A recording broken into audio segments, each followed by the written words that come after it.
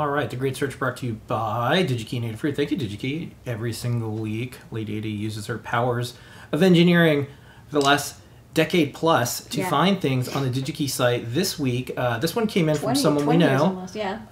And they said, hey, I'm looking for, a supplier for some anti-static stuff. Yeah, so let's go to the overhead and I'll show what they're looking for. So they're making feather boards with headers attached. So like this, Metro, it says Metro Mini. When you've got the headers attached, you really want to ship it with something protecting the headers, and you can use bubble, but nothing is quite as nice as anti-stat foam. You press it in, and first off, it's extremely satisfying. It's got like a little ASMR thing going on there, and it doesn't move, it doesn't come out. It protects the pins, so you don't get something like this where it's like, oh no, pins get bendy, not so good. So they were asking like, well, how do you get anti-static foam? And it's one of those things where there's really actually not that many suppliers of it. It's not specialized, but there's only sort of like 3 companies that supply it, and it's both incredibly common, but like it isn't advertised. You know what I mean? Like it's like copy paper. It's like either you know where to get it or you don't, but you're gonna see ads for it necessarily. And so I thought I would show how to find anti-stat foam, and there's a couple different kinds, and you really want to make sure you get the right kind. You want this firm kind that you can, it's like shopping for tofu. Yeah, you want the firm tofu, not the soft tofu. I personally like soft tofu, but if you're stir frying, you want the firm tofu. Yeah. Yeah. So you want to get a computer? Yeah, let's go to the computer. Okay, so let's go to DigiKey. So the first thing you can do is just look for anti-static foam, which will get you some things.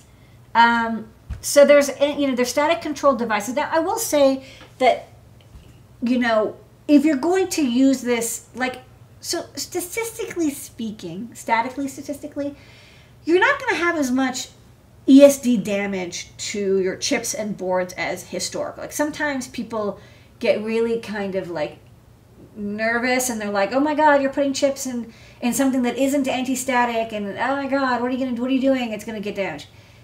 For the most part, chips these days are way more durable than in like the 80s and 70s when they didn't have built-in ESD diodes and the process was a lot more delicate. Nowadays, like chips, look, you can definitely destroy them, but it's just not as easy, right? They're much more durable. That said, if you're going to use foam, you might as well use anti-stat foam. And anti-stat foam is available both in pink style and black style.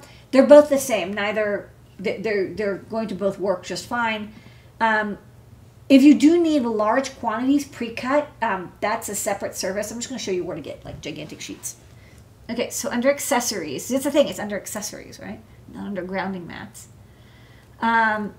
So you can see, okay, we're getting close. But here's the thing. The problem with this is it's actually kind of hard to see what you're looking at because it's like, these are 2 different things, but they look the same.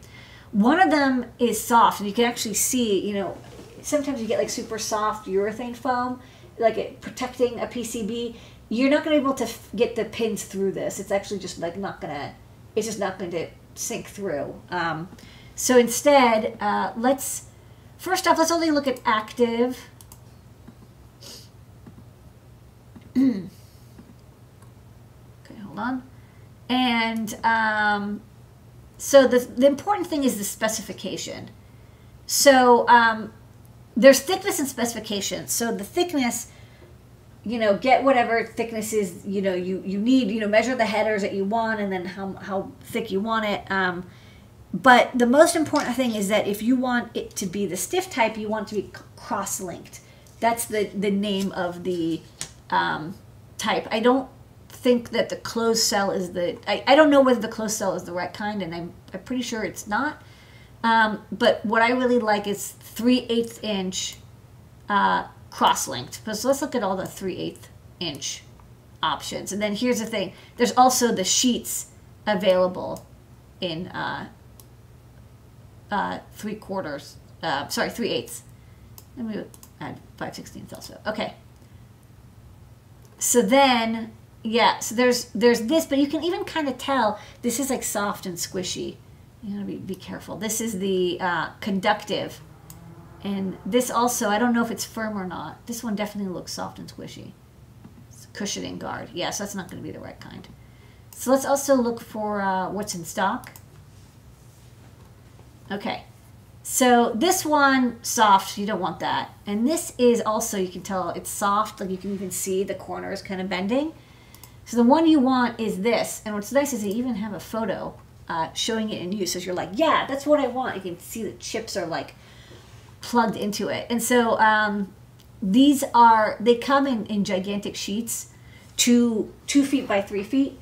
So because you're going to pay for the shipping, it's like a big box, you should get multiple sheets. Like I usually get like 5+ sheets at a time. And then they're really easy to cut with any scissors. And then what you would do is I actually recommend putting all the boards in, like on the large sheet, and then cutting them rather than trying to cut them into like small sheets or die cutting them and then pressing them. Although that can work. It's just, I find that the more surface area you have, the easier it is to plug it in. Otherwise, it's like when you're near the edge, you don't have enough material pushing up against the pins for it to plug in. Just if you go through this, you'll and you do that, you pre-cut the squares, you'll be like, oh, I remember she said don't do that because of this thing. That's very annoying. So I just recommend you do what they're doing, which is you plug everything in and then you cut the sheet. But you do get a large amount. You get 6 square feet, which is like a big chunk. So it's not cheap. It's like $50-$60. But you get a lot, and I would basically buy 10 sheets. It would last me like 6 months when I was doing kits, and I'd put chips in them, and you can put feathers in them.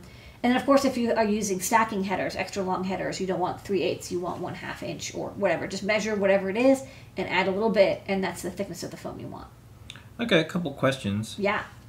First up, anti-static foam versus tubes, and then the second part of the question is anti-static foam from a few decades ago, would it break down after a number of years, corrode pins? Is today's anti-static foam any better? I don't think it's going to be made much differently. Yeah, I think it lasts a very, very long time, like decades. I've got foam. I haven't heard anything. I've never heard of any foam issues. I think the soft foam will break apart much sooner than this cross-linked stuff, which is quite durable. I'm not quite sure civilization's going to last another 10 to 20 years from now. You got other problems. So that's future problems, but I think any foam is probably going to be okay. Yeah, this is the stuff I use, and I think it's great. And this is from Conductive Containers, who I also we had on INMPI, and they make they'll do custom stuff for you always. So if you do want stuff pre-cut or pre-shaped, they'll do it for you. Like you just have to order 10,000. But I just cut these with scissors, and it was great. All right. All right, that's what I got. That's it with the foam questions, and that is foam. Discolate Data. Release the foam. Where in the world is